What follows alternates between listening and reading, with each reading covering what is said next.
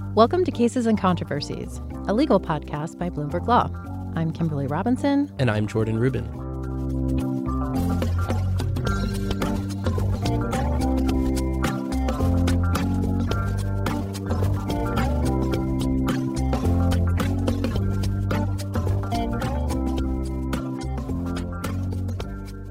This is your SCOTUS sneak peek episode for the week of October 7th, which is the first argument week of the Supreme Court's 2019 term.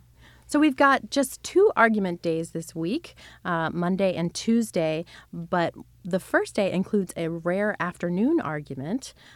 Before we get to that, Jordan, tell me what's going on in the court's very first case of the term, Collar versus Kansas. We're starting off with a very interesting argument. The question is whether a state, here Kansas, can abolish the insanity defense. And there's a lot of reasons it's an interesting case, but one of them is there's not necessarily a lot of precedent to go on, and so we're really going to be looking to see which way the justices are going at the argument. This was a case stemming from a quadruple homicide in Kansas, and the defendant, James Collar, he wanted to present an insanity defense, but that was not possible under Kansas law the way it's constructed. Now there's arguments over what exactly an insanity defense is, and Kansas said he really is allowed to present certain types of evidence, but the question in this first argument is going to be whether a state can abolish the insanity defense, and so that's going to be a good one to kick us off. And are there a lot of states that have abolished the insanity defense? There aren't, and so it's not necessarily going to have a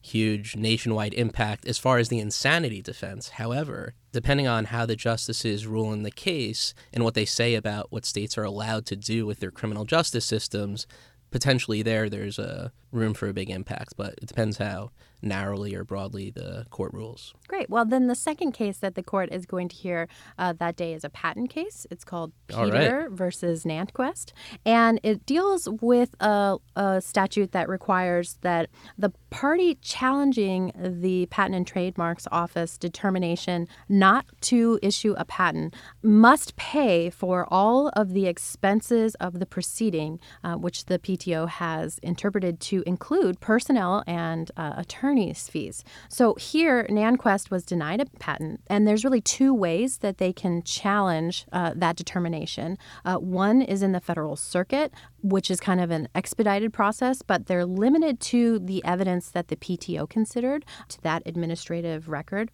Nantquest decided to go the second route, which was to go to the Eastern District of Virginia, where they were able to introduce new evidence, but they ended up losing. But regardless of whether they had lost or had they won, they would still be on the hook for about $112,000 in fees that the PTO charged it, including about $80,000 for personnel costs. And so the question for the justices is whether or not, the statute can really require this in light of the American rule that litigants pay their own attorney's fees and they aren't penalized to have to pay for the other sides. All right. Well, that's a patent case. And so after we wake up for the third argument of the day in the afternoon, this is another really good criminal case, Ramos against Louisiana.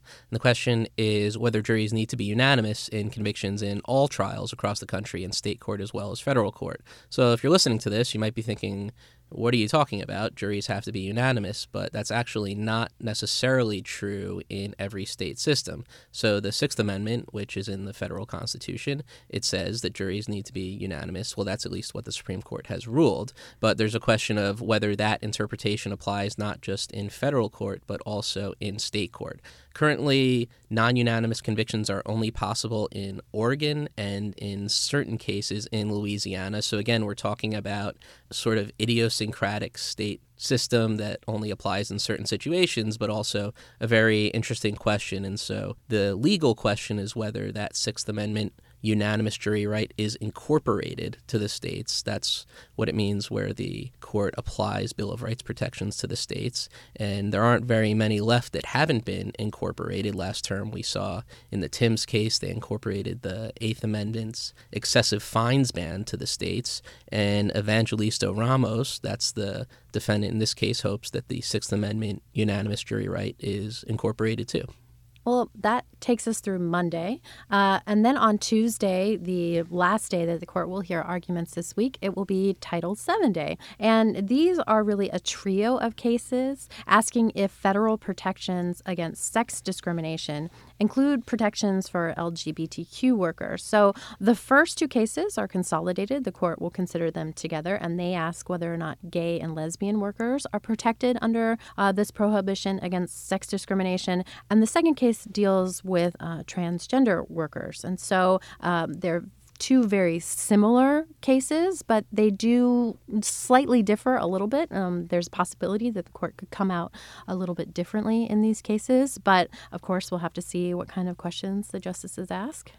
Should be a good one. Yeah, and also that's one of the cases we discussed on our term preview episode, more in depth with Sarah Harrington. So, listeners, if you haven't heard that one yet, be sure to check it out. And so that's it for the sneak peek for this week. Be sure to tune in next week where we have another group of cases, including one involving the DC sniper. So until then, thanks for listening. Thanks for listening.